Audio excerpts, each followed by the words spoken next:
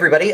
Before we start this episode, we just wanted to take a quick moment to pay tribute to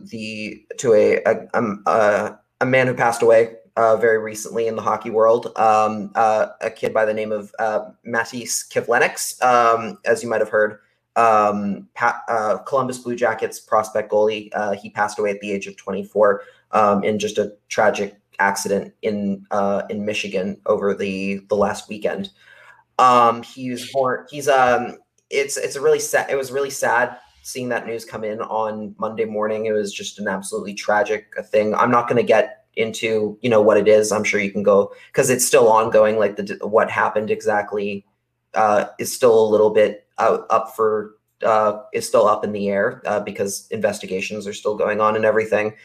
Basically just related mostly to an incident involving fireworks at a 4th of July celebration that Kivlenieks happened to be attending. And yeah, it's heartbreaking when anybody passes away. But when somebody passes away at such a young age and, same age as me, really, and with so much potential, a lot of whole future look forward to. It's heartbreaking. Your heart goes out to the family and everything. I mean, this is a kid, he was born in Riga. He was the fifth Latvian goaltender to ever play in the NHL, following some people like former Canucks like Artur Zerbe, Peter Skudra. You have guys like Kristaps Gudlevskins and his own teammate Elvis Merzlikins, who apparently he was living with during the summer. Him and Merzlikins and his wife, Merzlikins referred to him as his little brother.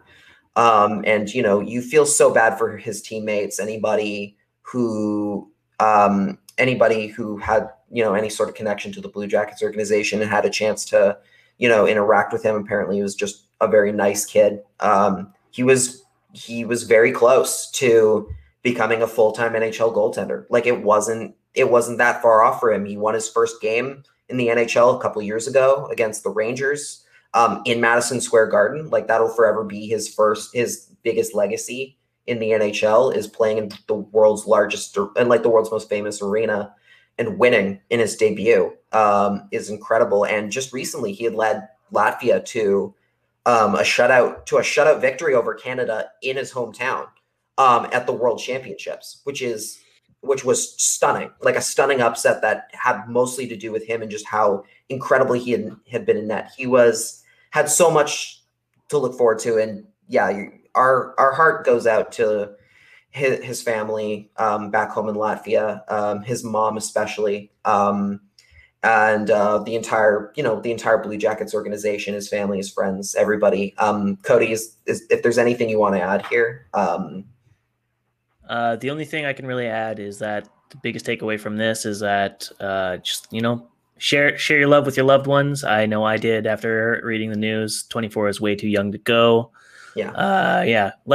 Send your love to your family if you haven't. You never know. Life is fleeting. Things can change at the drop of a hat. You never know what's going to happen, and you got to cherish every moment that you're alive and breathing, because you never know when it's going to be taken away from you or someone that you love. So, as someone who's recently lost a dear pet of mine, doesn't even register on the scale of losing a brother, a uncle, a cousin, that Matiss Kivlenieks. Tough loss for the hockey world, even harsher loss for the Latvian hockey community. And obviously, as you saw in the outpouring of support on Twitter, a brutal loss to the Columbus organization and the NHL community. So our hearts go out to him and everyone involved. And love your families, folks. And hope you enjoyed this episode. It's a lot of laughs, all things considered, that's going on. And we hope you enjoy it. And Thank you.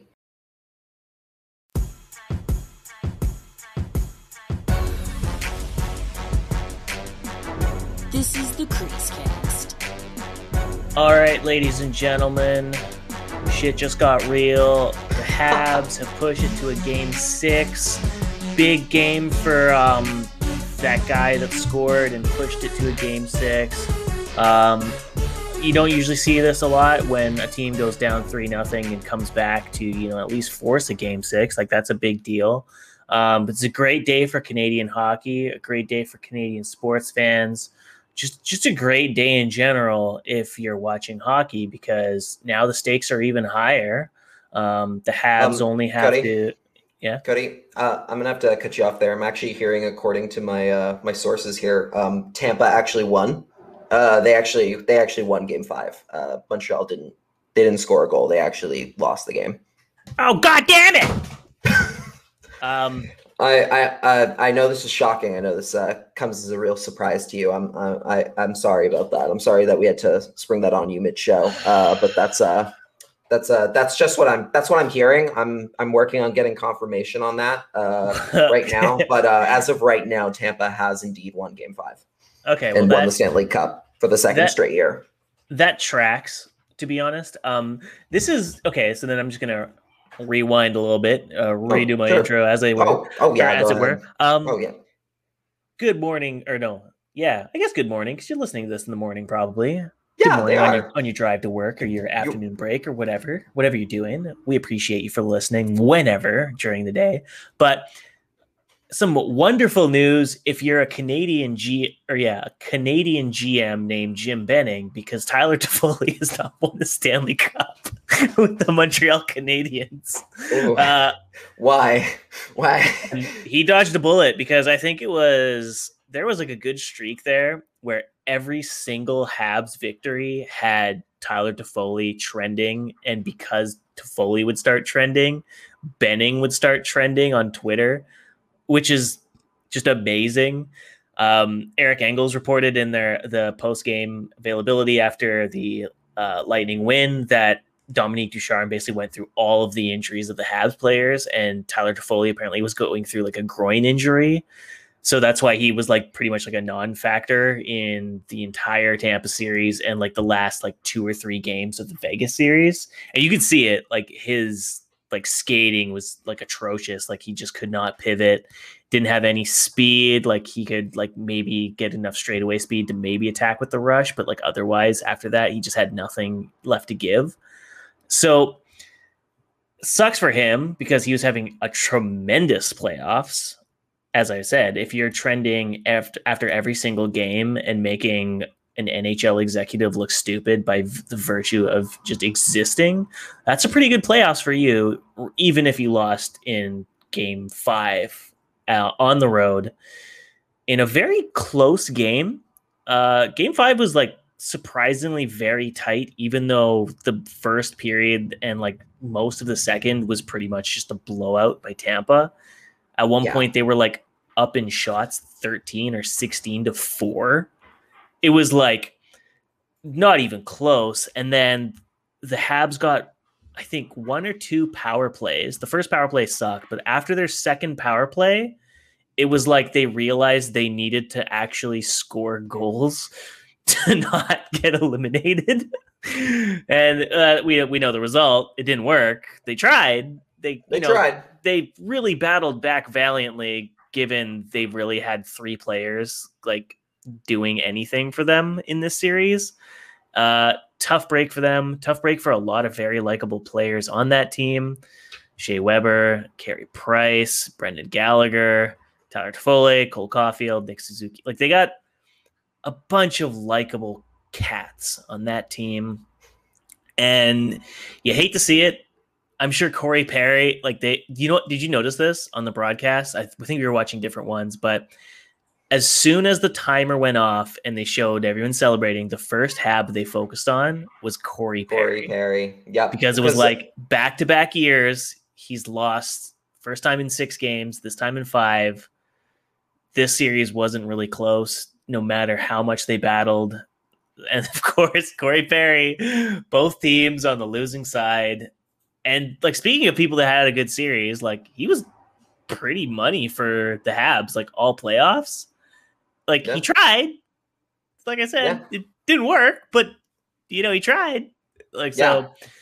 Tough series. Sorry for all the Canadians that listen to this show, and we're hoping for Game 6 at home at the Bell Center. Not going to happen this year, but for all of us who are kind of itching for the offseason to begin, this was the right result, and it needed to happen because there's so much to get into.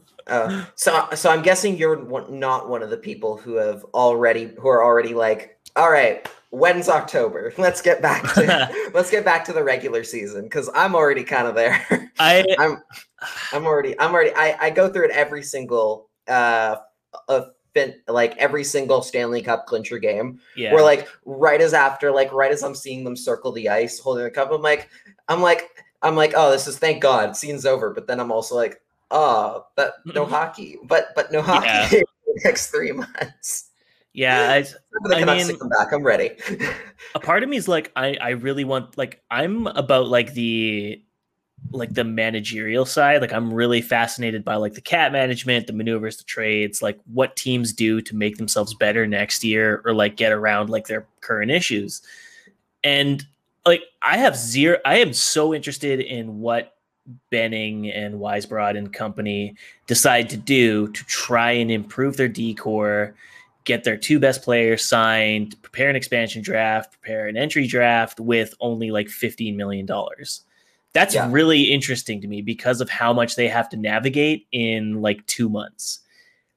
I have zero interest in watching them play, though, because it's not going to be pretty given what I just said. They have $15 million maybe to make their team better, which is an impossible task for a team that just finished dead last in the Canadian North Division.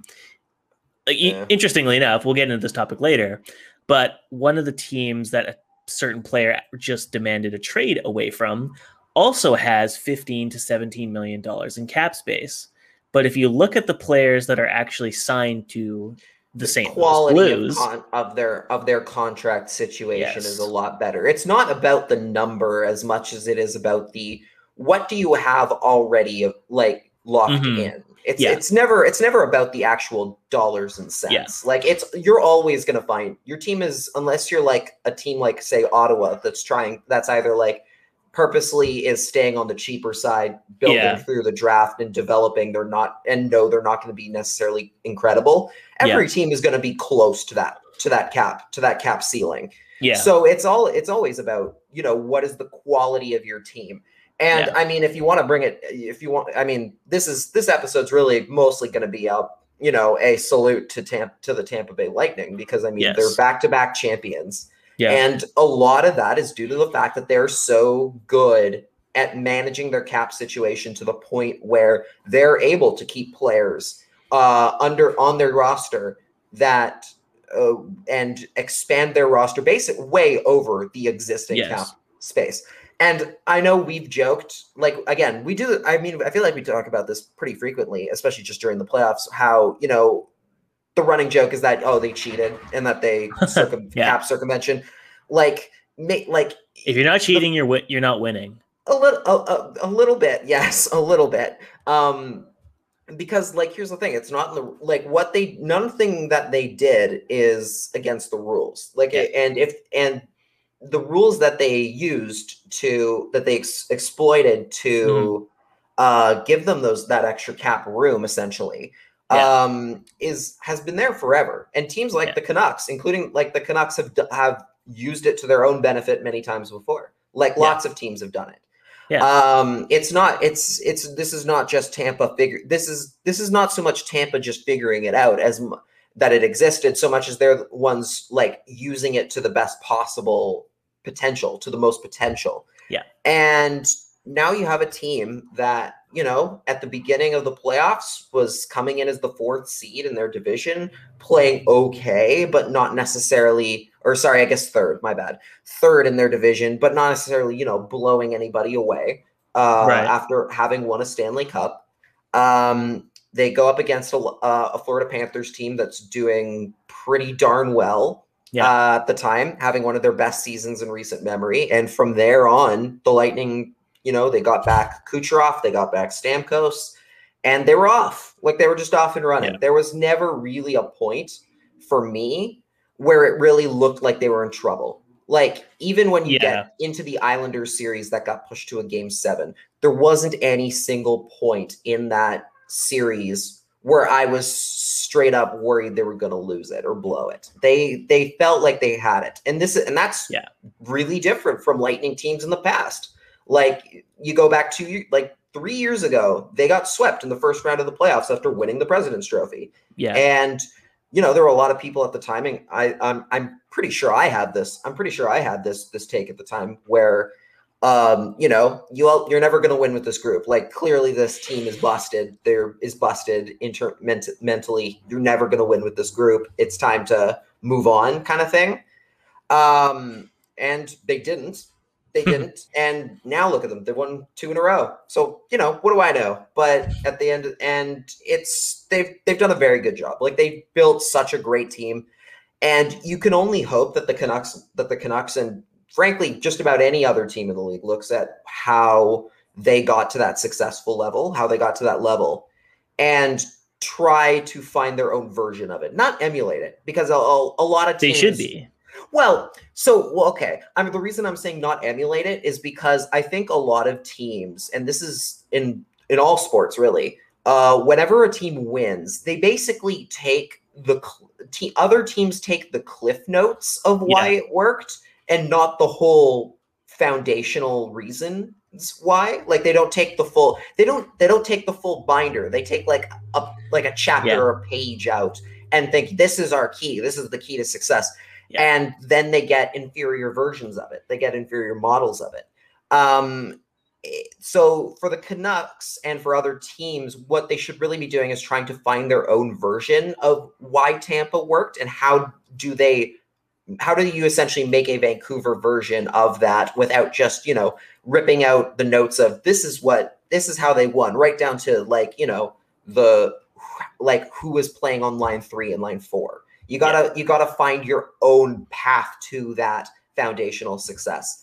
And I guess the other thing just to bring up is the fact, like you mentioned the injuries and all the injuries to everybody on the Canadians, and like there was the whole Alex Killorn telling Kyle Bukauskas that he broke his fibula and had surgery last week to put in a rod, and then played. And then I believe played on it, or no, he didn't. He missed the last couple games. He practiced on it apparently, because they made a point about, they were discussing about how like they were playing in Montreal, like a few blocks away from like his high school growing up. And so apparently, like while they were there, he practiced at his high school rink or something like that, which, I mean, we don't really have time to get into medical staff and their duty of care. I don't know if I'm sure Roxy Fever will get to that at some point. That feels like their territory. Yes. But quickly back to your point about the whole emulating previous teams' models and just taking the cliff notes. One of the the main host of Roxy Fever, Jackson McDonald, was on his other podcast, Controlled Entries, had a wonderful episode. It's like their most recent or their second most recent episode, where they basically talk about this entire thing about how the Canucks have been chasing the Bruins model since 2011. And because of it, they've been losing Game 7 against the Bruins for the last 10 years. And they haven't seemed to get over it, which is true, because I mean, after last season's playoffs in the bubble, how many people, like, I remember this vividly, how many people were like, the Lightning won because they played big boy hockey, just like the Blues did. And it was like, how is that your takeaway? Like all of their wins came from undersized players with speed, scoring and dominating with possession at 5v5, as well as having a legitimate elite number 1 goalie. Yeah, somebody had the list because they had some big guys that block shots, the main takeaway for some GMs and a lot of prominent media members were they're playing big boy hockey the right way it's meant to be played. And it's like, you can definitely tell people are going to say that about this year's cup winning Tampa Bay Lightning because of that Barclay Goodrow block on Shea Weber. They're going to completely ignore the fact that Kucherov and Andre Palat and Braden Point and like Ross Colton, this child, helped score their way to, a finals and made it look completely easy, they're going to be like, oh, well, Pat Maroon won 3 times in a row and he's big. Therefore, you need big boys on your team to do big boy stuff. And it's like, you're missing the point a bit. Yeah. I think, I don't have the actual stats, but it was like Steven Stamkos, the way he was deployed at 5v5, his minutes were actually more of a third line forward than he was a first line forward, which is all you need to know about depth in an organization and how you can build a team to have a perfect mix of guys that are big, but also guys that are fast, undersized, and can score. And more importantly, control play.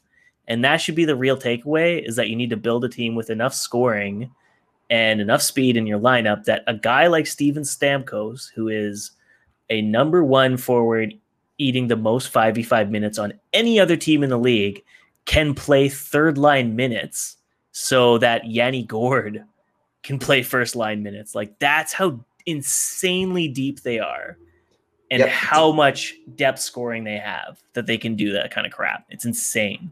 Yeah. People were and this kind of this maybe doesn't tie so much into Toffoli now just because of the injury stuff, but one of the arguments you could also make, and why the Canadiens weren't going to win, weren't able to win, is just because they have Josh Anderson, they have Cole Caulfield, they have Nick Suzuki, they have a lot of great players, but they don't have enough but they can't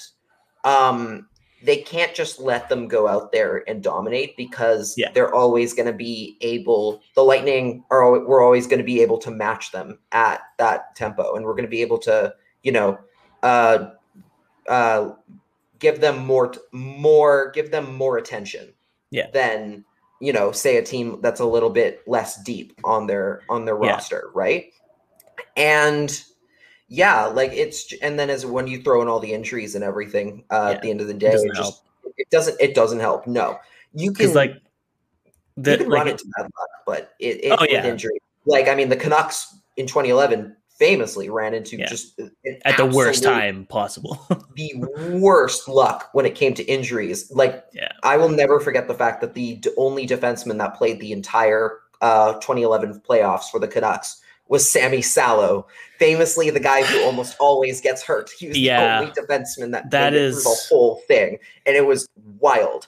And now you look at the way, you look at the Canadiens, who played through a lot, and it showed from time to time. They have nothing. They have to. You hold your heads high regardless of how you did. They're not they didn't go out a slouch here.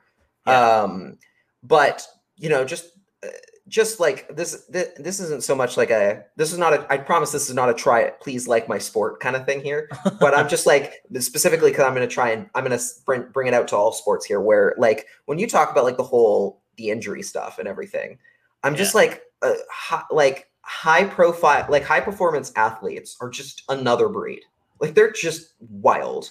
They're kind of freaks. Yes. I always think back to there's this SpongeBob quote I remember where that basically I think represents everyone else, where who isn't a high performance athlete, where it's I'll have you know that I stubbed my toe last week while watering my spice garden and I only cried for 20 minutes that. And at the end of the day, all us normal people, we want to get into the salty splatoon, the high performance athletes of the NHL, the MLB, running, everything. But the best we will ever hope for is Weenie Hut Juniors. I do not understand the reference, but I'm going to. God, you're old. Okay. God, you're so old. Yeah, dude, I'm not. Absolute. I'm talking classic Renaissance SpongeBob. How dare you? I was golden 18 age by the time SpongeBob took off. All right. God. Actually, that's not true. That show's was around for ages, wasn't it? It's still 2003. On. It's still really? Making, oh shit. Okay. Boy, it has been making episodes since 1999 and still going. It is. Yeah. It's Simpsons. Okay. It's the kids' version of The Simpsons. It will never end. I've heard though that SpongeBob started as a kid show, and then at some point after 10 years, it became more adult oriented humor. That's what I've heard. It's a little bit of I almost would say it's actually kind of when it's kind of flipped. Like, I think the Okay. initial episodes were a little bit more. There were more like, here's a little bit of like a sneaky adult joke here and there. Yeah. Like, it was a little bit more everybody could watch. But then it got a lot more. It got way more cartoony and went I see. downhill as it went. So the Okay. show got less funny for anybody. But it also kind of turned into like a Family Guy kind of thing, where there's a lot of gross out humor and a lot of like I was gonna say, extra stuff. does it turn It into got- like it's like for stoners or something? Like you I get don't- really high and laugh I at the don't- voices? You know what? 'Cause I that's the vibe I get. I have not watched any of the recent episodes of SpongeBob because I heard it was so bad. I probably Okay. would watch it, 'cause I am a cartoon guy. I probably would have watched it, but I heard they got just so bad that I stopped that I never really went back to look for them. Yeah. But apparently at one point it did kind of start rebounding and getting a little bit good again because they brought Okay. back a lot of original writers and stuff. But who knows? Okay. Who knows? I've and been maybe fooled by that's- that before because Yeah. like the Simpsons movie, I remember when they announced it, they were like, "Oh, the Simpsons movie, it's going to be great. They've It was brought good. back Man. The movie was good. How dare It's you? not The good. movie was fine. The movie No, because was good. it turns the lovable Simpson family into a bunch of assholes to the town. That sucks. They were always that. They were always that. Yeah, but not to the extent where the whole town is forming a lynch mob and trying to murder them all, and they have to leave. Like that's kind of shitty. I And mean, they're not in Springfield for most of the movie. Like that sucks. But anyway, this is a massive tangent. But anyway, the point was they said the Simpson movie was going to be good because they brought back like most of the writing staff from like the prime years, and then Yeah, the the movie good actually came out and it's just like completely average, and it was like you fucking liars. I don't think it was. I think it was better than average. Like it wasn't great. It wasn't. It wasn't. Okay, but you were Citizen Kane or born- anything. But it You were was born like fine. 7 years ago, so of course it's good for you. If you How grew dare- up with the Simpsons in the 90s, I've seen. How dare you? I've seen every single. I've seen pretty much every single episode. it's not the And same, you child. Okay, like look, we can Anyway, talk this about is- we can talk about franchises that have been around for years and have been kind of doing the same Overstayed thing, their welcome. overstayed their welcome from time to time and running Yeah. on the same model for as long as they can. But enough about the Canucks. Montreal has done. Montreal. I think we've given some. I don't want to say. I don't even know if crap's the right word because I mean, maybe It's hard I to give have. them crap though because they play well.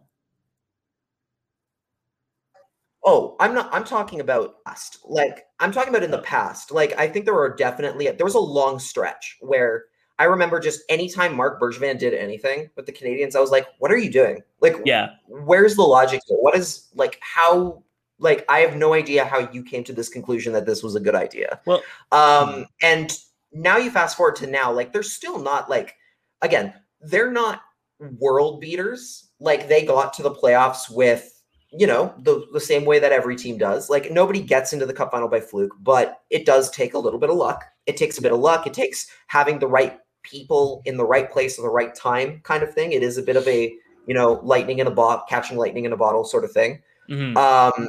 And to their credit, they played exceptionally well. Like they did as best I think they could have done against Tampa. I thought they might actually, I mean, you and I thought they might win. Like we honestly thought they might win. We the cup. legitimately thought they would have had a chance because Vegas had looked so good against the Avs that it was Yeah. kind of like if they can shut them down at 5v5 and neutralize their power play, then oh man, Tampa's going to be in trouble if Montreal might is be fine. hanging at 5v5 with Vegas, who are just like a wrecking ball, then this could be a really close series.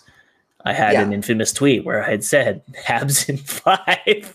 You had multiple infamous. You had quite the postseason. It was I- quite the postseason for Cody. I realized after that because I was trying to do a lot of reverse jinxing, and so I should have said Tampa in 5, which Yeah. actually is kind of what happened. Like, I got the reverse of Habs in 5. It was actually Tampa. in You 5. got exactly what I got- you asked for. I got exactly what I really. asked for through my jinx, but just as like a comparable to like the Canucks in like because of course this is a Canucks podcast and unfortunately we have to talk about them from time to time.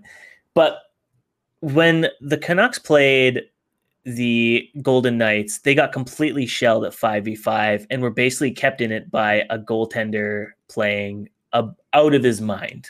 would you like to talk about the goaltending and how important it is? I don't know if you're a goalie guy. Yes. But yes. I dabble. I've dabbled in it from time to time. I'm going to talk about controlled entries again here for a second, but like shout out to them because they're like, it's Reese Jessup, it's Garrett Hole, and Jackson McDonald, and they're very funny and very analytical. It's very smart stuff. They have a funny joke when they're talking about the Vegas and Canucks series because they're like, if you want any perspective on how bad the Canucks did against Vegas, they got 985 save percentage out of a goaltender and still lost. That's how bad they did. And It's true because they were literally held in there by goaltending. And the Habs, they had the goaltending and they had the depth scoring. It wasn't, I would say, like, honestly, the scoring between this current Habs lineup and the Canucks lineup that took Vegas to Game 7 is pretty comparable. The difference is, though, that Canucks lineup could not control play at 5v5 to save their lives. Their PK was garbage because of how old and slow the players were on that unit.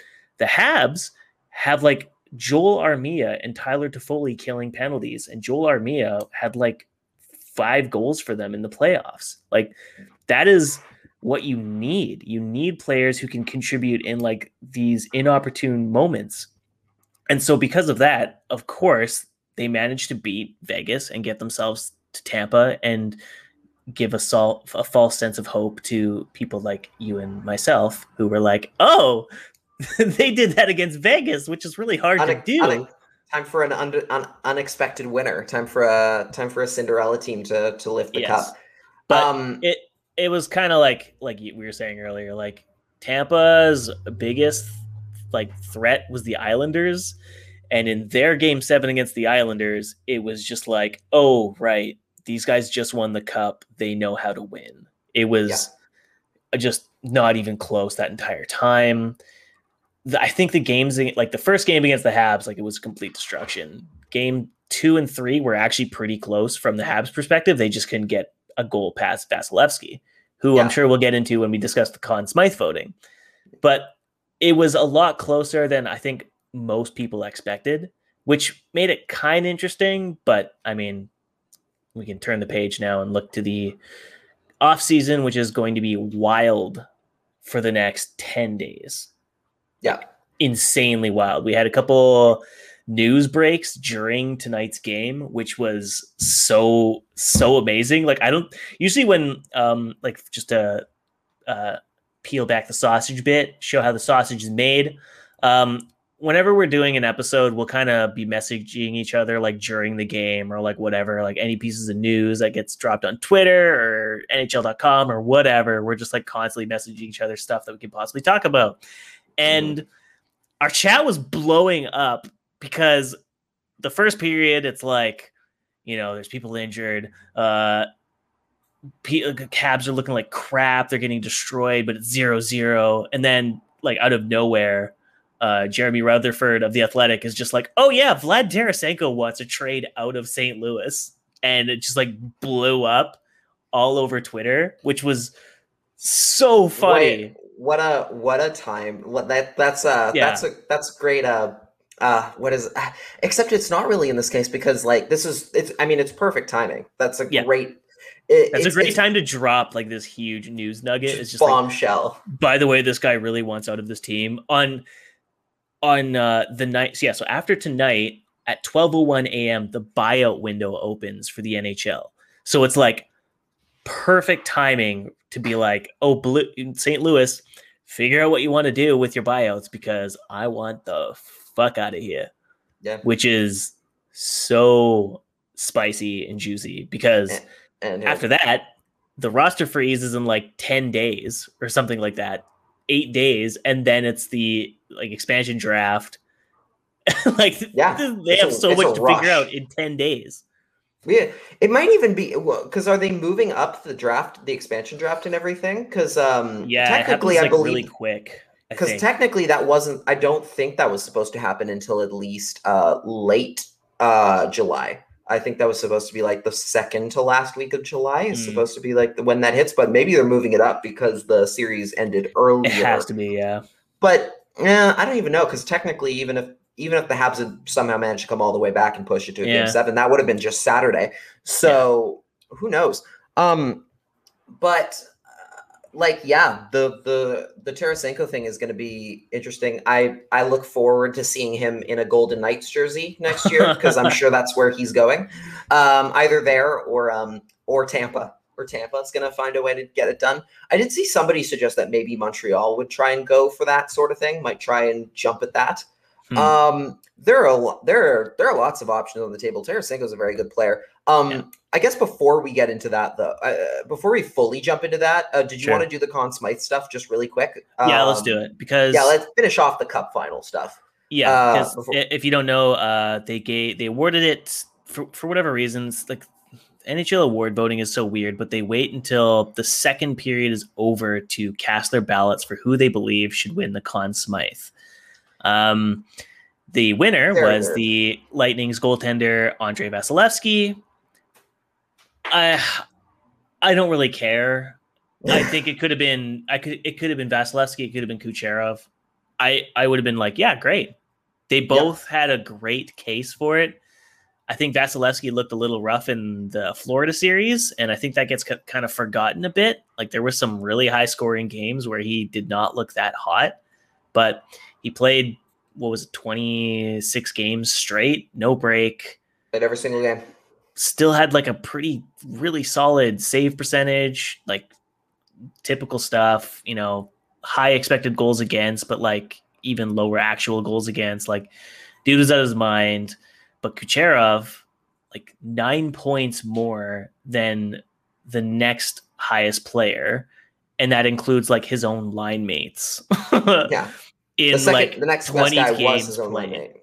Yeah, it's insane. He had 32 points in 22 games. Like that is Connor McDavid ridiculous, levels, basically. Yeah, it's like, man. Yeah. Wouldn't you love to have that kind of guy on your team out of nowhere in the playoffs? Yeah. I thought you were going to be like, wouldn't you love to have Connor McDavid in the final? And I'd be like, yes, that would be good for the sport if he went there, but he never will. Man, geez. I was looking at, so like to complete side note, after the game, I was going through like the elite prospects page for the Lightning and just seeing which these guys have now won 2 cups in a row. And I'm just like, man, lots. Luke Schenn has 2 cups now. Pat Maroon has 3 in a row. Yeah, Luke Schenn was completely fine. Like I loved him as a Canuck. He was great. He picked the perfect team to go to for his cup chasing. Like that is absolutely brilliant. Can we talk about Curtis McElhinney getting just the best front row seat to a second straight championship? Like good for him. I guess not. No, because he wasn't the backup last year, was he? Because he would have been. Yeah, he wasn't he? Was he? I think he was. I don't think he played any games though. You're right. He did play. He was he signed a 2-year contract with the Lightning and got 2 cups out of it. Like what a run for my guy. Like, on that note, actually, because McElhinney, like if you're playing behind Vasilevsky, you know your role. You're basically there to like warm the guys up in practice. You have no actual games, right? But you're there to get a free ticket to a championship. Like good for you. Go. You get paid. Sorry, correction. You get paid like $1.3 million to sit and watch a Stanley Cup run. That rocks. Like the that dream. And your name's on the cup twice in a row. Like you get the rings. You get the day with the cup. You get everything that all the other players did. You get paid for your trouble, and all you had to do was sit on the bench and be moral support. What a guy. What a legend. On the note of like players that didn't actually like play games or whatever, like Kyle, how do you pronounce it? Bukauskas. Yeah, Bukauskas. Okay, so he had his interview with Matthew Joseph, who won the cup with Tampa last year, but he didn't actually suit up in any games, and he played 5 games this year for Tampa in their some cup of the final, runs. including in the final as well. And it's like he played great. Like he would probably be a second line forward on the Canucks. Like he's legitimately good, and he had points. Like he had 2 or 3 or something in 5 games. Like some very good setups. Like there were a couple. Like I think 2 of his points were incredible. Were like really they were like executed. legit great passes. But he said in his interview after swearing and complimenting, oh God, I hate this, Kyle Bukauskas. Yeah. Bukauskas, he compliments the suit and he's like, it's a great fucking suit. Like in the middle of his TV interview on NBC. And then he's like, I love it. Great suit, I mean. And then he basically talks the whole time about how, you know, it's so much better to have been able to actually contribute via games and not just like kind of be on the bench or on the taxi squad, but to actually like help the team win. And he's like, you know, last season I was mostly an emotional support guy. That was kind of my role. And I really tried to cheer the guys up because it was tough being in the bubble. But this year to actually contribute on ice and like prove that I can do it, like this was a way bigger win for him than it was last year. Oh, yeah. And I'm sure McElhinney's like, I would love to play. Like, I'm obviously mostly kidding. Like, yeah, but you want to play. Like, you don't get to the NHL. The rare few do, but like generally you don't make it to the NHL unless you want to be playing hockey like every single night and you enjoy it with a burning passion. There was that one question that kind of went around Twitter a few days ago that actually I think would be interesting to ask here. There was the question of I think Drancer was the one who actually put this out there, was the question of and this was in relation to Pat Maroon. Would you rather have I think it was $30 million over your career or $10 million and like win name 3 on cups. The cup or something? So you get as many cups as Maroon for $10 million or get like $25-30 million and no Stanley Cups. I guess like I'll ask you like, so like where would you stand on if you were in that situation, where are you going? I would go 10 mil and 3 cups without a doubt. Like same here. 30 mil, like whatever, like that's great. But like if you can actually have like a legacy outside of just like handing down cash to your kids as you grow up, like you can be like, hey kids, check out the Hockey Hall of Fame or whatever. My ring is going to be in there with your dad's name on it 3 times in a row. That's pretty damn cool. Yeah, I agree. I'll say this. I don't think there is a wrong answer. I saw a lot of people trying to be like, you're wrong for how dare you, like, or being like, you would take the money in that situation, or like even or like some people going the high roading, like you'd take 30 mil. That's a lifetime. It's like, you know, it's also a lifetime, $10 million. Yeah, I can live on. Yeah, I can do just fine off $10 million. Thank you. And also, like, here's the thing. When you're like, if you really want to make this about money, you know how much money you make as I'm Stanley Cup champion, insert name here. Like you can make money off of that alone. Look at the NHL broadcast and how many guys are just there because they've won cups in the past. Yeah, you can. That's all it takes. Yeah, you can easily make that money back. And yeah, for me, it's the exact same way. Like, especially just because, you know, like even in my lifetime, I've obviously never played anywhere close to the NHL. But like, close. I don't know. If you think about it, though, you were technically closer than like 98% of the player base because you played Div whatever hockey division. I don't think so. I think you're underestimating how many people play Division 3 hockey. I understand that. But if you think like it's like the bell curve, right? Like the actual like hockey player base is like the 99%. Yes, compared to right? Like if you took the entire global population. Yes, I'm in the 1% of people. You're basically there.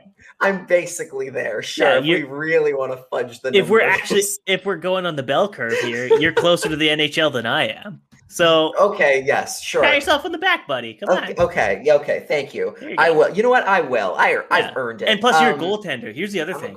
There's not that many goaltenders, so technically you're way closer. Yeah, way closer to the NHL than most people. So stop being so hard on yourself. You're right. But I'll say this, that they're like, even though I never got like close to playing in the NHL or like playing for like a serious like championship of some kind, right? Yeah. There are still like minor hockey banners or championships or tournaments that I did not win and that my team didn't win that still to this day haunt me. Like I still have like, there will still be moments that I'm just like, damn it, if we just made that, like, if I hadn't missed that one shot, or if I had played that rebound differently, it happens all the time where I'm just like, God damn it. Like I think about it, it still makes me mad that I lost.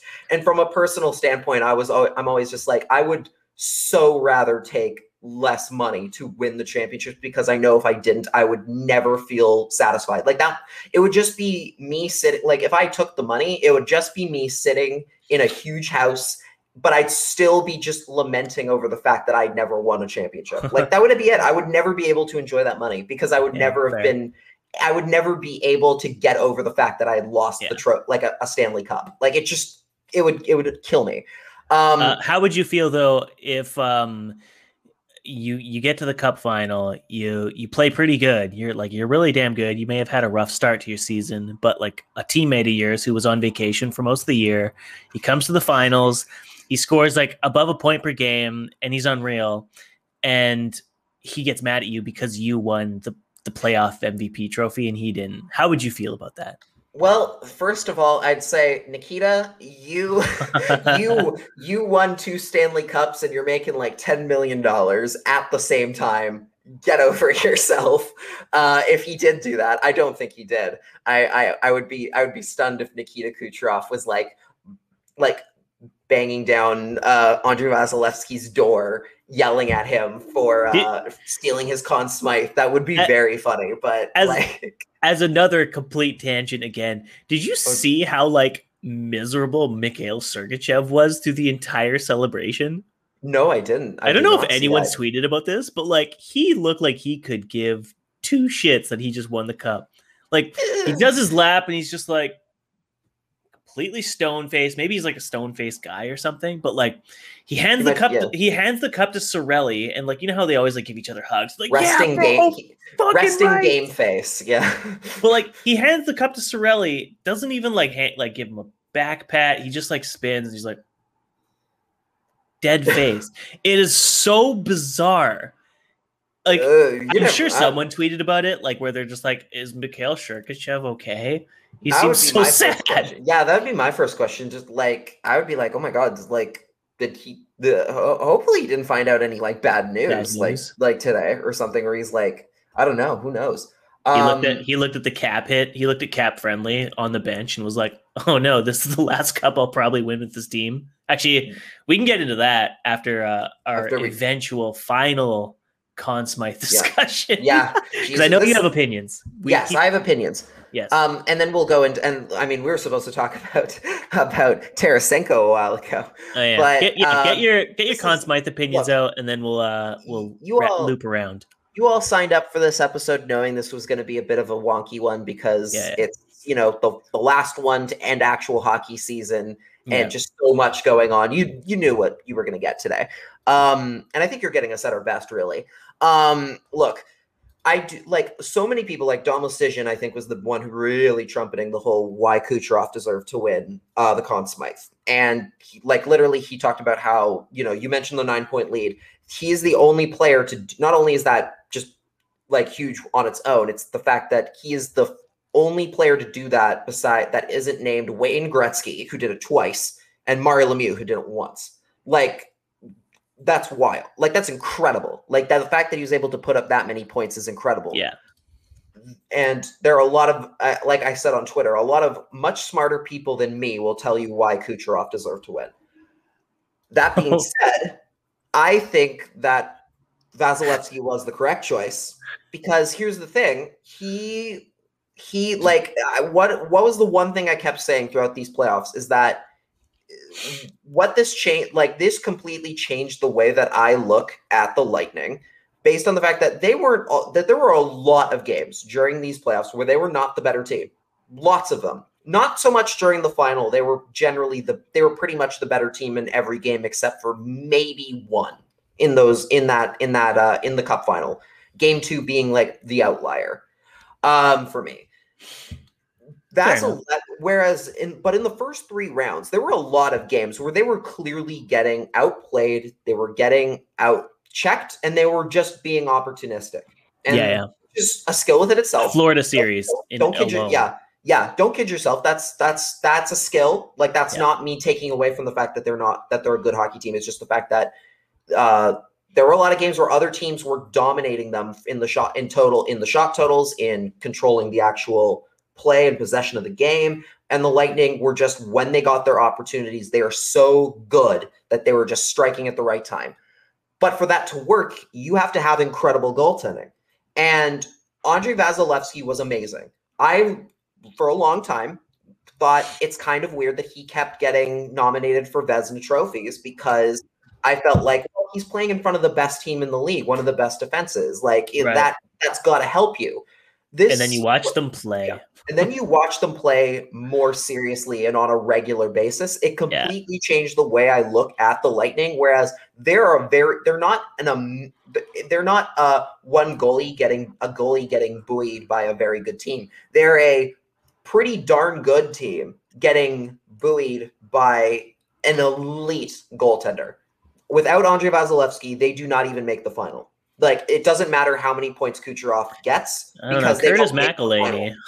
Curtis McElhinney, though, 38 years old, he might have had it. He might. I mean, hey, he got the Hurricanes to a sweep of the Islanders a couple of years ago. Why not? I think Vasilevskiy, without him, they don't get to the final. They don't even get here. So I think the fact that he won was the right call. I would have picked Kucherov for this one reason, and this one reason only.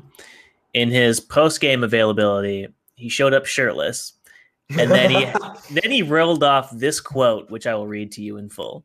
Oh my God, I'm excited for this. I don't know. This is as reported by Chris Johnson.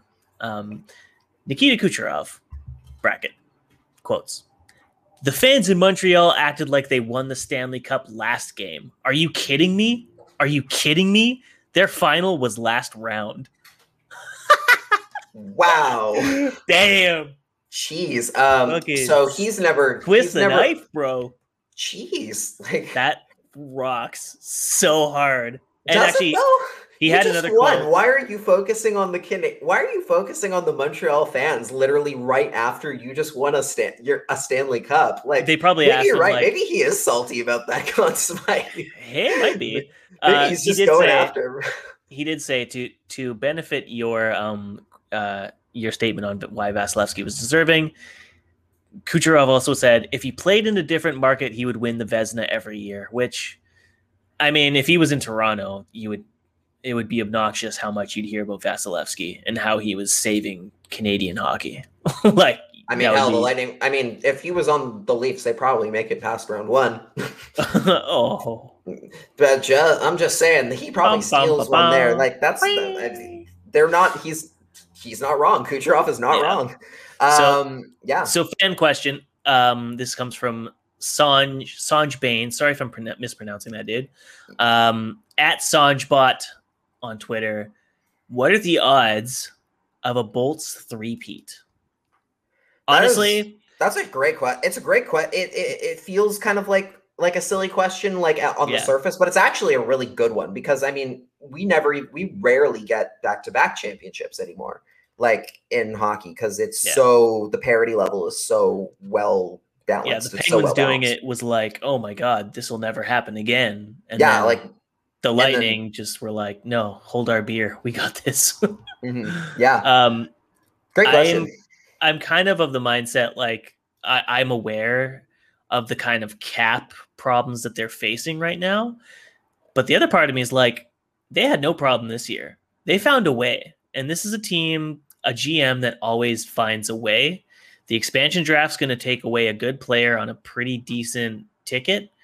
And once that happens, they're just going to refill the bottom of their lineup with someone from their AHL team, and they're going to be perfectly good. There's a kid on their team, Taylor Radish. There's Boris Kachuk, who were both incredible for their AHL team in a very watered down season. So I have no doubt in my mind they are going to get games out of them, or Alex Bure-Boulay. They're just like they're such a well-oiled machine, man, that they're like, whoever they lose in this offseason, like, next man up mentality, where it doesn't matter. They've got a system that works, and the core that they have is still mostly intact. They still have Hedman, Sergachev, Ryan McDonough probably isn't going to go anywhere. Stamkos, Kucherov, Vasilevsky. I think we were saying this in the last episode or the episode before. We're like, Vasilevsky's only like 24 years old or 26 years old or something like that. Like he's 26 and signed for 7 more years after this. Yeah, that is. He's got a lot of prime goaltending still left. They're still going to be contending so long as they have Vasilevsky on their team, barring some kind of monumental fall off, which I don't think will ever happen with his game playing behind a team like that. Like it's just not going to happen. I would say the odds of a three-peat are very high. I would not be shocked if they did it. I would at least, getting deep in next year's playoffs. That's fair. I would not be shocked if they did it, but I don't think they. I'm going to say no. They won't, because next year, here the one thing that threw this kind of out of whack, this one playoff, and I'm again, like, I swear to God, I'm not putting an asterisk on the fact that they won at all. Like, this is not an asterisk on the fact that they won at all. But next year we go back to the regular divisions. It's going to be a little bit more of a normal schedule. It's going to be a normal 82 game schedule. It's going to be, and the playoffs are going to go back to the way they're normally seeded and divisions that are normally placed the way they are. And from that, it's going to probably make it a little easier for other teams to come out and surprise and maybe play a little bit and get a little bit farther in the playoffs. Because this year injuries decimated a lot of teams because of just how much hockey they were playing in such a short amount of time. COVID outbreaks. COVID outbreaks as well. Yes. Next year, things are going to be probably as close to normal in a post-pandemic era as you can get. Yeah. So I think the odds of them winning, I think the odds of them winning are still high, but I don't think they're going to be the best team in the NHL next year, the way they ended up being this year and to a certain extent last year. I think Colorado's going to be another year better and another year stronger. I think Vegas, barring doing anything completely crazy, they should be a little bit. They will. They should be a little bit stronger and a little bit better on their own. There are other teams, like there are some teams that didn't make the playoffs this year that theoretically are going to be much better the next time around. Like, I mean, the fact, like, hey, Dallas didn't make the playoffs this year, and they don't kid yourself. Like, Miro Heiskanen's only going to get better from there. Like, Jason Robertson's going to get better. Jason Robertson, like, yeah, they didn't make the postseason this year just because of how stacked their division was. And they started with a giant COVID outbreak too. Right. I think a lot that was kind of floated under the radar is like they had their season delayed by like 3 weeks because everyone on the team got infected with COVID. Right. And they were not the same. They had, what was it? They came out with like a few wins. They did the Canucks thing. They came out, they won like a few games, and then the governor of Texas or whatever said, we're going to always stand for the anthem in Texas. We're not going to be doing any kind of peaceful protests. And then after that moment, they lost like every single game. Yeah. Whoops. That shit was amazing. That was pretty funny. Yeah, there are a lot of teams that in theory are going to get better. Yeah. There are some teams are going to fall back, but I think there are a lot more teams that are just about to start hitting kind of back into their potential and their peak. Yeah. New York Rangers, for another example. New York Rangers are going to get, New York Rangers are probably going to get better. They have had a bit of a weird offseason, so that could change depending on what they do. I mean, hell, Florida, I think, is only going to get better from here. And Florida was arguably the team that gave them, I guess the Islanders, gave them a bit of a tougher challenge. But more, the Panthers, like literally, if they had just played Spencer Knight through from game one, they probably win that first series. Like they might win that, or at the very least, it's a lot closer than it ended up being. And they're improving. They're improving quickly, that team. How much do you think the Florida Panthers management team is like begging Bobrovsky to waive his no trade clause to go to Seattle? Oh, I don't even know. I don't think they can even ask. I feel like they'd be too, well, I guess it wasn't their signing. Like, it wasn't Bill Zito's signing, so maybe he wouldn't care. Yeah. Ownership might be like, well, yeah, we don't want to. Yeah, we can't admit take an L on this. You're gonna have. He's gonna have to tough it out here. I don't know. I guess it depends on how much Bobrovsky really wants to play and wants to get back to his level, because it doesn't seem like he's getting there where he is. No. Which is in contrast to the guys they've brought in who have done well, like Drieger Yes. and Spencer Knight, obviously being the big one. So, and then they have, I think, another guy. I think they have another guy who's not even there yet, who they just drafted pretty recently, who's also supposed to be very, very good.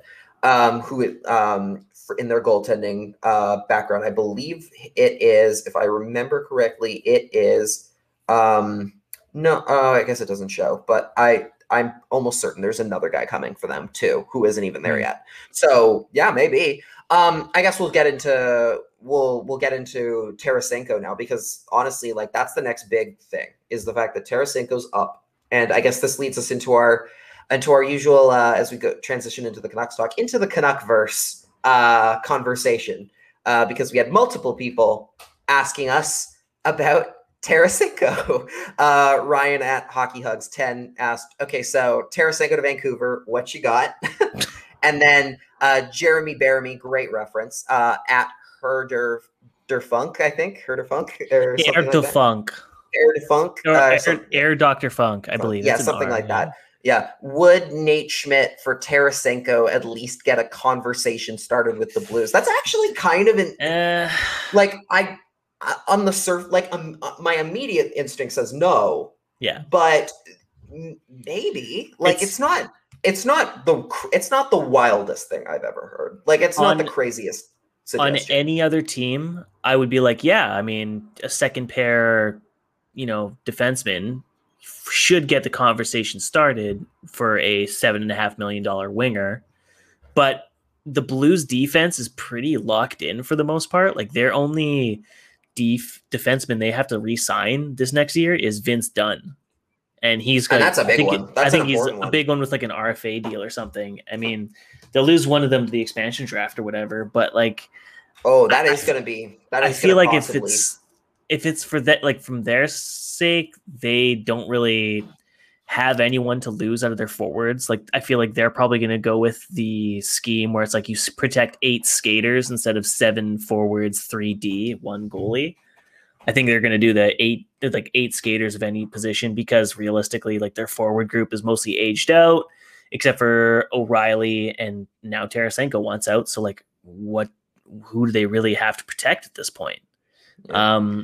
I'm sure, like, it would probably get the conversation started, right? Because St. Louis would be like, oh yeah, I mean, hey, that saves us money, but you need to cough up way more, because this is clearly a first, second line scoring winger, regardless of injury issues. So you need to add a bunch more to make this even worth our while. Oh, all right, guys. We will take Jordan Binnington off your hands. No, that would start a war. I don't want that. I don't want that anyway. Like, literally, oh my god, he would not like. Isn't he getting paid $6 million starting next year? Yes, he is. He's getting paid $6 million for the next 6 years. He's no thank. That's I'll take Ville Husso. I'm interested in him. He's only $750,000. He's pretty good. The one thing I'm looking at, just looking at their cap friendly, I guess we should kind of we didn't fully get into why he's leaving St. Louis. I guess I'll go into that, because what Jeremy Rutherford, yeah, you mentioned at the top from the Athletic posting why he wants a trade.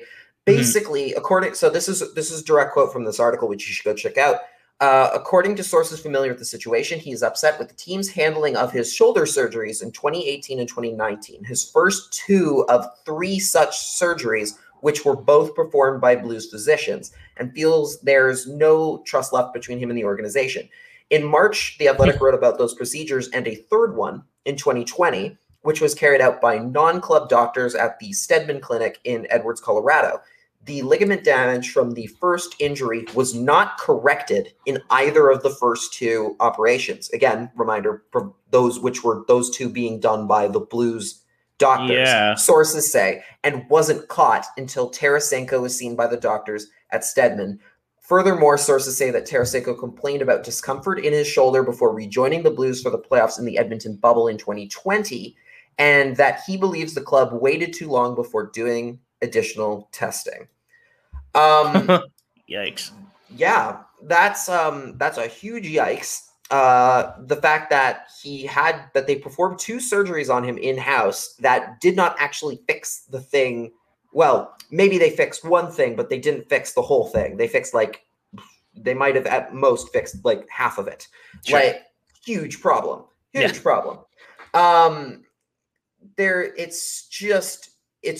clearly that's a irreparable situation where you no longer, again, we talked about it with Eichel because that's kind of where they're at.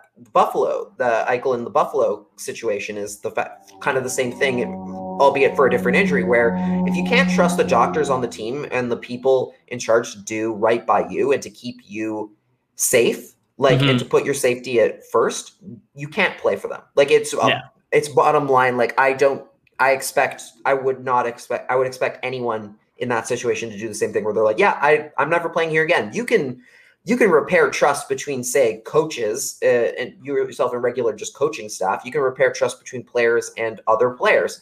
You can't repair it between the people who are in charge of making sure that you are healthy and safe and making sure you can live your best possible life. You can, once that trust is gone, it is gone. Like that's never coming back unless you fire somebody. And it looks like they don't plan on going that way. So Tarasenko is probably on the market. I think the one thing that I think, if we're talking about Nate Schmidt, if that is, say, the situation that would get him to Tarasenko to Vancouver, which I personally would be okay with, like obviously the money is a question because of how much cap space they need for Pettersson and Hughes. But I mean, even Tarasenko at, you mentioned you're worried about the shoulder injury. Yeah. You're worried about his long-term health. If it's been fixed, there is no, like, Tarasenko would immediately be one of the best players on the Canucks right now. Like, I don't think there's any doubt about that. And even in a depth role, he would be a huge improvement on a lot of the guys they have. It's really just a matter of, can they afford it? To which point right now, the answer is obviously no. So you have to, it's a hefty contract to pull out, especially because of the injury stuff. The one thing that they have going for them, if they want to get it done for maybe at a cheaper cost, is, as far as I can tell, when it comes to the Seattle expansion draft coming up, the Blues already have 3 guys currently on their defense with no move clauses. So, which are, or no trade clauses, right? Which are Justin Folk, Torrey Krug, and Marco Scandella. I don't know how that fully affects their situation going into the expansion draft. Maybe you can look that up while I'm talking about it. But should those be locked in for the expansion draft, like they have to protect those 3, that means that Colton Parayko is exposed for them, and that's a huge loss. That's a huge loss for them. So if that's the case, they would be probably very interested in a Nate Schmidt coming in if they end up losing a Parayko at the expansion draft. You might be able to talk to them based on that fact of, look, you're going to lose a pretty darn good defenseman here to Seattle. We have defensemen who we are not, as necessarily need to keep as worried about protecting. Yeah. So here, if you want to say they want to keep Parayko later on, like you can maybe say, we're going to give you, I don't know, we'll give you Schmidt for one of your lesser guys, for one of your lesser for Tarasenko, and then, I don't know, someone else. Like that might be a talking point that they're worth discussing after the expansion draft happens, if that is kind of how their system is set up. If Parayko, if they found a way to protect all 4, then that point kind of goes out the window. But I think right now, the fact that you're about to lose a top 4 defenseman I would imagine, like looking at their forwards, I don't see a lot of I see less forwards they'd be worried about parting with than I do defensemen for them.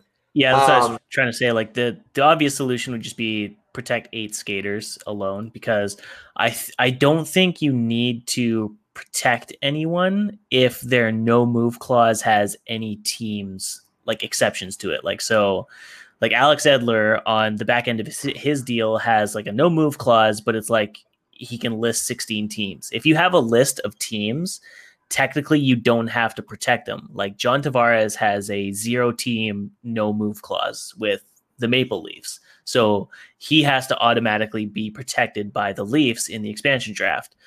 Same thing with like Kucherov, Stamkos, I think Victor Hedman as well has the same thing. So it's like if you're St. Louis, you have all these guys that have no move clauses, but because they have the exceptions to a list of teams, like they're not obligated to protect them because they are allowed to negotiate like an exception to trade out to Seattle. So I think they would probably just be like, we're going to protect like Falk, Krug, Parayko, and, Vince Dunn, and then expose Scandella and Bortuzzo or whoever, right? And then, 4 of their most prized forwards, like Robert Thomas, obviously number 1, Ryan O'Reilly, like that's a guarantee. Yeah. Braden Shen, I guess.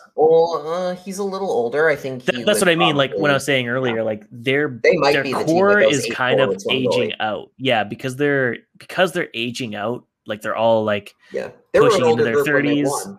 Yeah, that's why everyone was like, "Oh, this is bad for hockey because it's gonna reemphasize size, age, and grit." And it's like, oh god, hopefully the Canucks that's not their takeaway, is they just get big old dudes and hope for the best. So I think they'll probably go with the 8 skaters and they'll probably be fine. But like, I mean, if maybe they're like, yeah, we value Robert Bortuzzo more than Vince Dunn, let's try and move him so that we can get something in return for him. Then maybe the Canucks look at doing like a multi-person flip. Like we go for Dunn and Tarasenko and we flip them Schmidt and something very, very valuable. It'll probably cost you prospects, which is something they're not like deep with. Yeah, it would I mean, geez, I don't even know like prospects where they'd start there. Cause I mean, obviously Podkolzin is a non-starter. You're not giving him away. You're not giving like it. I mean, for Tarasenko, I mean, this is the hard part because if Tarasenko was like 100% healthy and this was just he doesn't want to play in St. Louis thing, they would very easily be able to be like, you're going to give us like Nils Höglander for him. At least, right? But here it's kind of tougher. You can I mean, at least for them, the Canucks could maybe get a better deal.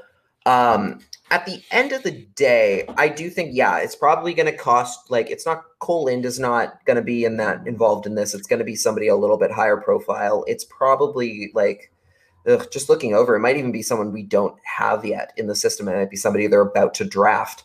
I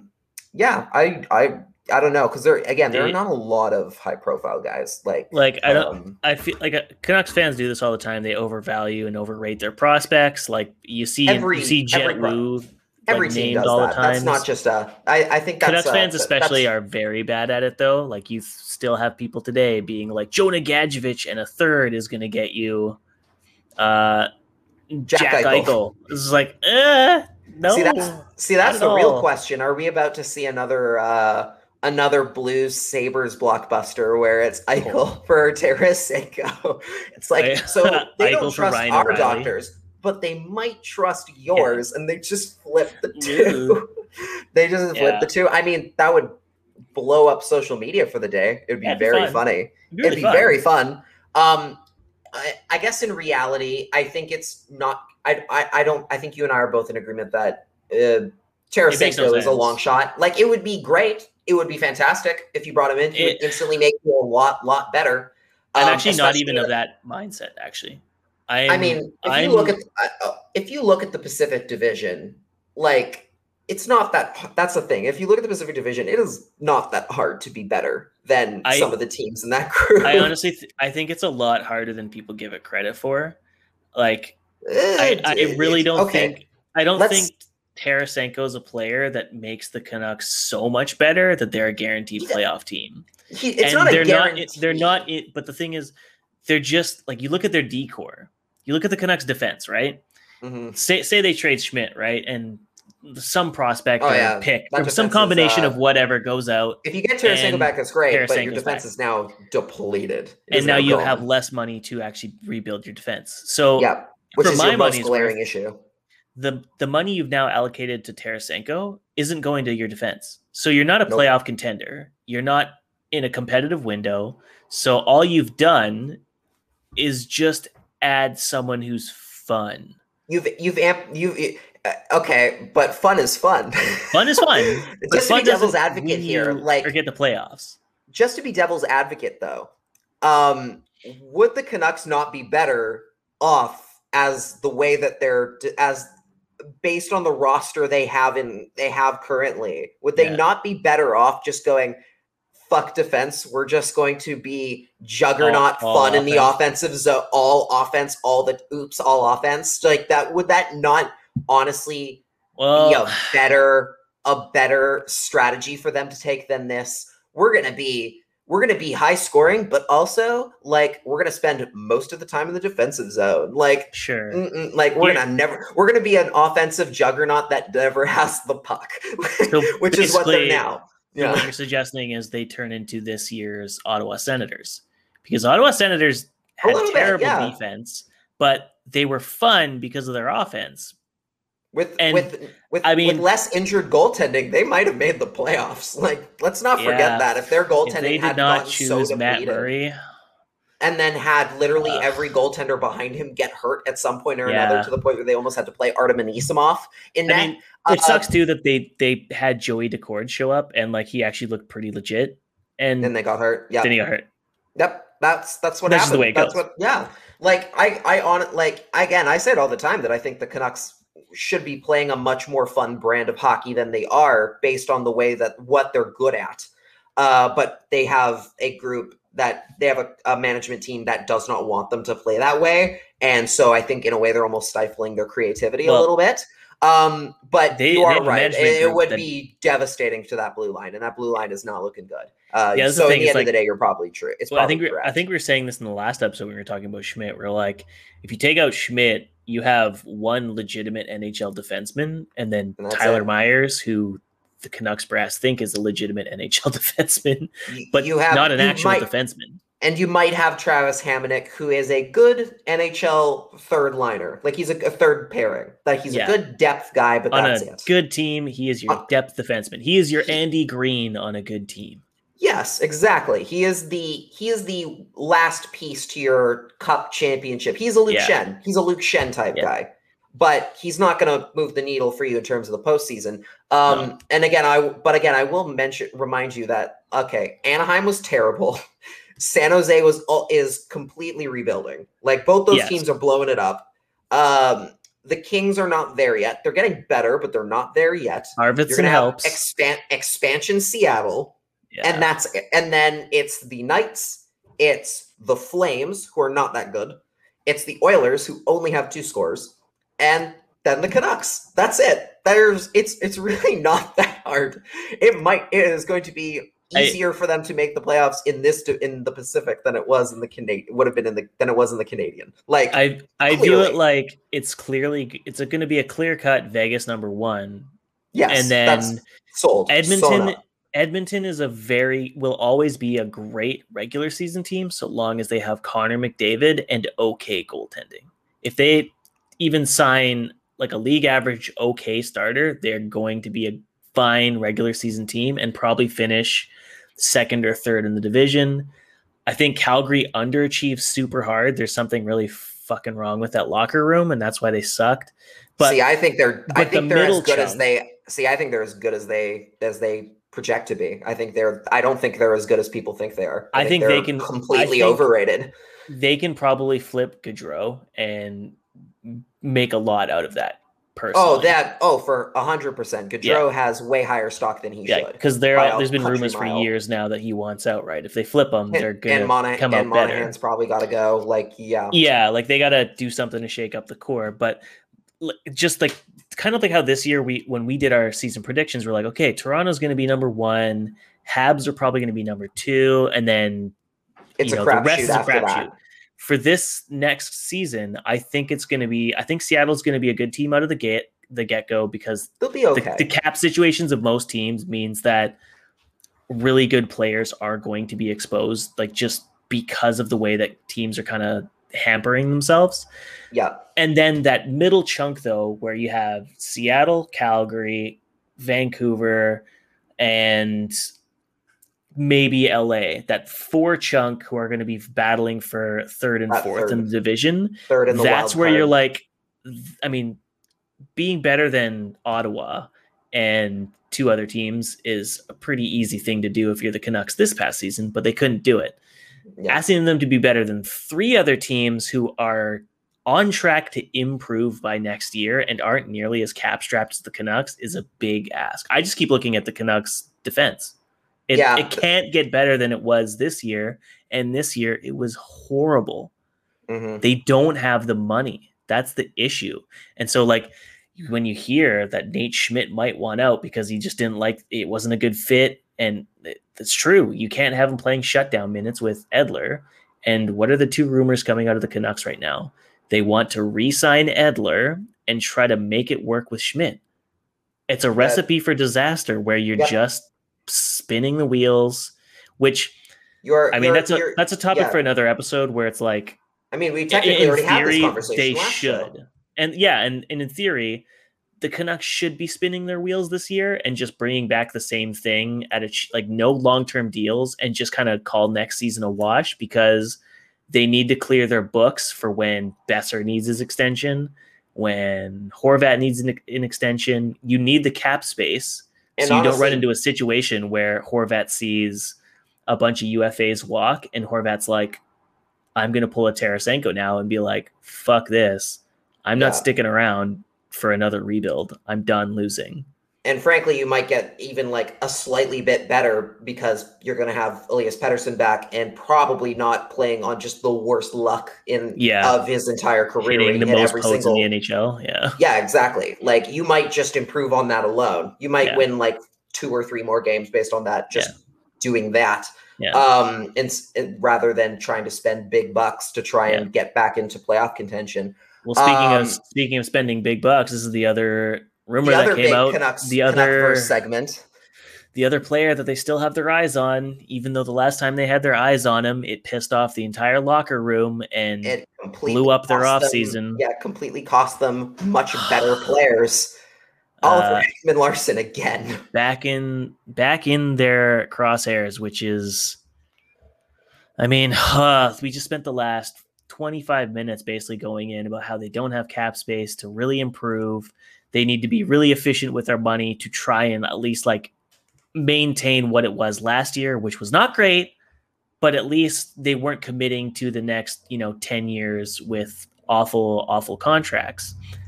Oliver Ekman-Larsson turns 30 in 10 days, and all defensive metrics show that he is on a sharp decline in Arizona. He's on a sharp decline. $8 million was entering year 3 of an 8-year contract where he is making $8.25 million. Ooh, excuse me, per season. I'm just gonna. And you know what else? He's a left defenseman. You already have left defenseman. Don't get it. You do not need another one. Yeah. Like I long for the days of Oscar Fantenberg. Yes, please. I will take Oscar Fantenberg right now if it prevents me from having to talk about Oliver Ekman-Larsson again.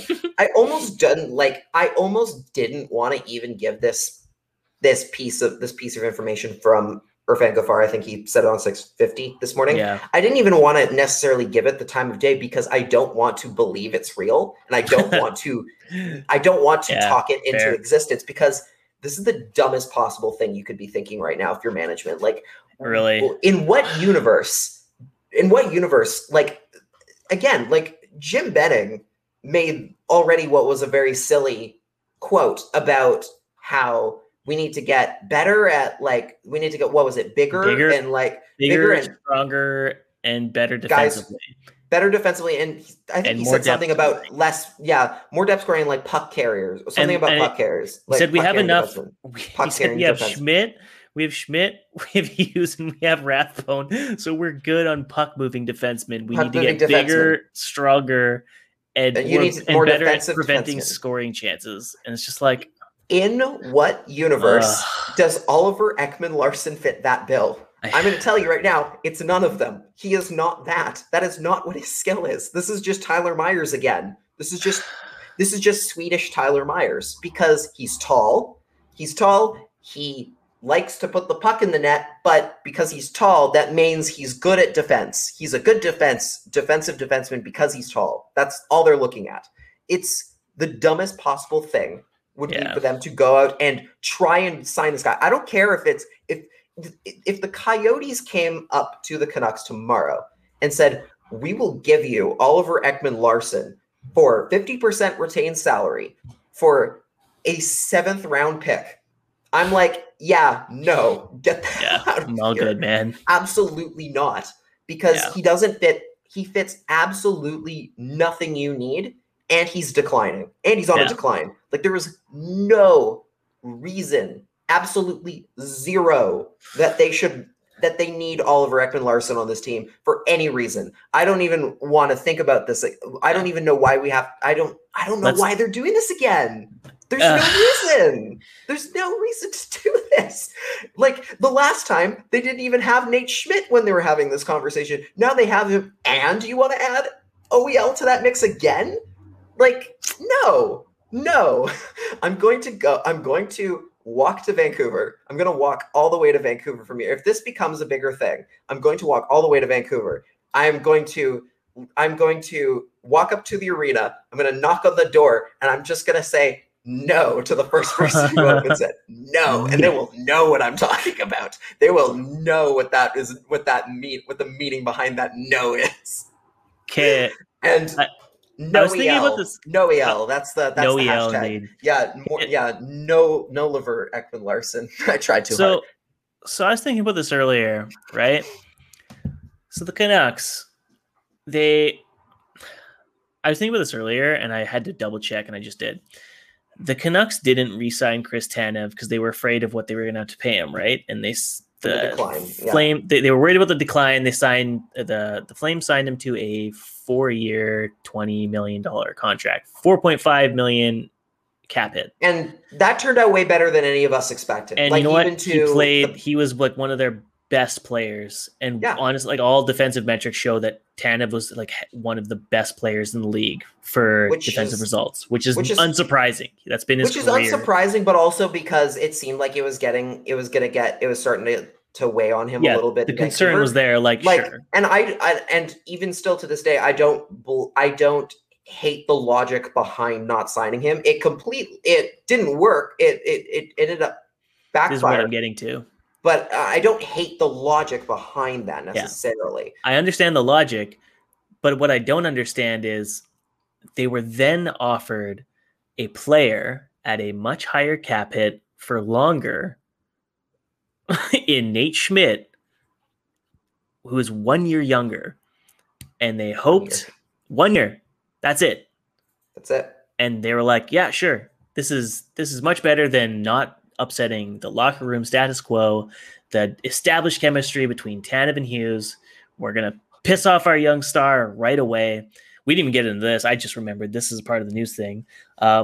Someone had said that Quinn Hughes is looking for a contract that will take him immediately to UFA, which either means he doesn't have faith in the management group to not screw it up, or he's just looking to cash out as much as possible. But either way, if he's looking for his next contract to take him right to UFA, that means that is bad for the Canucks. Yep. Very bad. You cannot let that happen under any circumstance. There's no reason to let that happen. Yeah. You have to hold the feet to the fire on that one and refuse to give that up. You have to keep it under 4 or lower. And as we've said, as I have said this so many times on Twitter, and again, I don't want to keep bringing it up. This is why we're getting the Toffoli jar when we go in studio. We're gonna have the Toffoli jar on the set that I'm working on and design and thinking about. If the Canucks manage their cap better, you can have Schmidt. You can have Schmidt, you can have Tanev, you can have Stetcher, you can have everybody. If you just manage your cap better, you can have them all and not even have to worry about it. Like it wouldn't be a question of who over who. Like instead of prioritizing veterans and depth and size and like that. That's the scary. I mean, I don't want to get into circles because we always talk about this shit. But in the postseason availability, when he's like, we want better veterans who can score. And like your jaw drops because you're like, oh my God, this management group has learned absolutely nothing. On one hand, sure, like everybody, but you and everybody else wants that. Who are you actually going to be thinking about getting is the real question. Do you just mean Jay Beagle too, or do you mean actually going out to find a hidden gem? Do you find the hidden gems here? That's not really their MO. It's signing. You know what? It's Blake Coleman. They're going to go out and give Blake Coleman way too much money. Blake Coleman only makes $1.9 million. Oh, and he's going to get criminal. And he's going to get a huge raise, and deservedly so. But it's going to be more. But the Canucks are the kind of team that would. Yeah, the Canucks are the kind of team that would think that that's going to make a huge difference for them, even though it isn't, because that's not what he's not a. He's a great complementary piece for an already good team. He is not I'm going to completely revolutionize your entire bottom six guy. That's just not how it works. As Thomas Strantz puts it all the time on the Vancast, you want to find your Blake Colemans before they are on the UFA Blake Coleman contract. You need to get those players before they get paid instead of being the ones who pay. Yes, it is the Mark Donk Buzz Flibbin situation. Find the random obscure guys every time that take you over the top.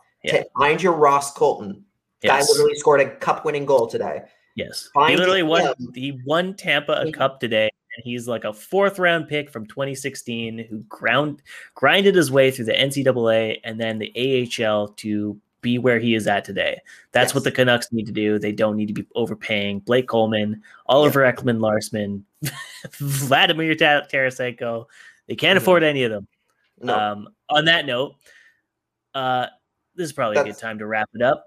Thank you. We've been at this for quite a while. It's 48 degrees inside. You know where you know what? You know where the best the best place to find those draft picks are, Cody? It's in the draft, which is coming up. The best place to find your Ross Colton is in the draft, which is coming up. And even though this is the end of the hockey and the actual hockey going on, we've still got, I believe 9 more episodes before we call it a season, before our official season ends for the year. Yeah, July is very busy with the off-season shenanigans, which will be exciting. Which will be fun. We'll have lots to talk about, but also a few episodes where we're going to probably have to go find some people to bring in to chat with us. I'll have to rely on some of my contacts in the hockey writing world. Ask Roxy Fever to do a favor.